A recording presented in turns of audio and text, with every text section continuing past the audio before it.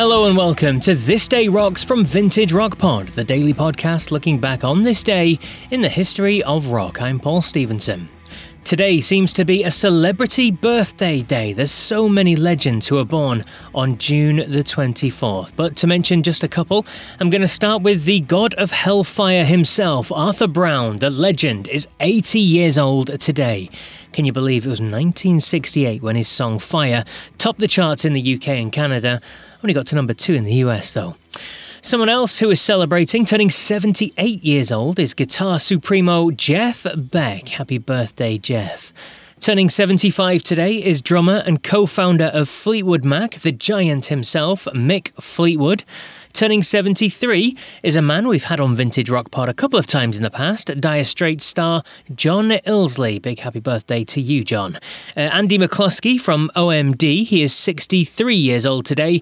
And Tears for Fears man Kurt Smith, he turns 61 years old today. Incredible list of names, and that's not everyone, as we're going to focus on a Rock and Roll Hall of Famer today who turns 77 years old.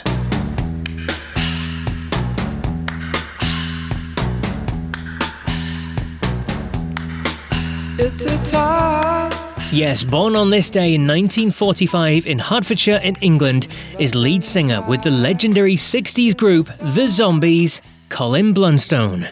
The group had big hits way back in 1964 with the songs She's Not There and Tell Her No, while the iconic song that has come back into fashion with luxury brands using it in recent advertising campaigns, Time of the Season, being a big hit in 1968.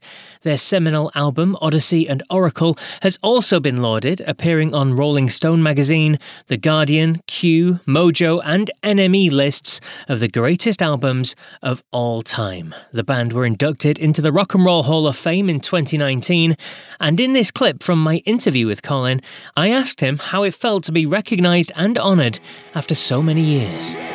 Well, I mean, it's absolutely brilliant that we did get that recognition. It's a wonderful honour to be inducted alongside so many other fantastic acts. And of course, the actual induction ceremony, it was in the Barclay Arena in New Jersey in America. It's home to a basketball team out there, and it houses about 17 to 19,000 people. It was a wonderful evening. It was on TV. It was on TV out there, and I think there were 7 acts that were inducted at the same time as us, and we played. And of course, there were the good and the great of the music business sitting right in front of us, and then 17 or 18,000 people behind them. So it was quite an occasion. It was very exciting. I can imagine as well, especially being inducted by Susanna Hoffs, who's just wonderful herself, isn't she? She's absolutely brilliant, and she spoke so well. She's just an absolute natural. She was so eloquent and in part amusing when she wanted to be amusing, and very knowledgeable as well. We were absolutely thrilled that she gave the speech at our induction. And something which would have made many boys from the 80s proud was the fact that she said your voice is very sexy. Well, she did.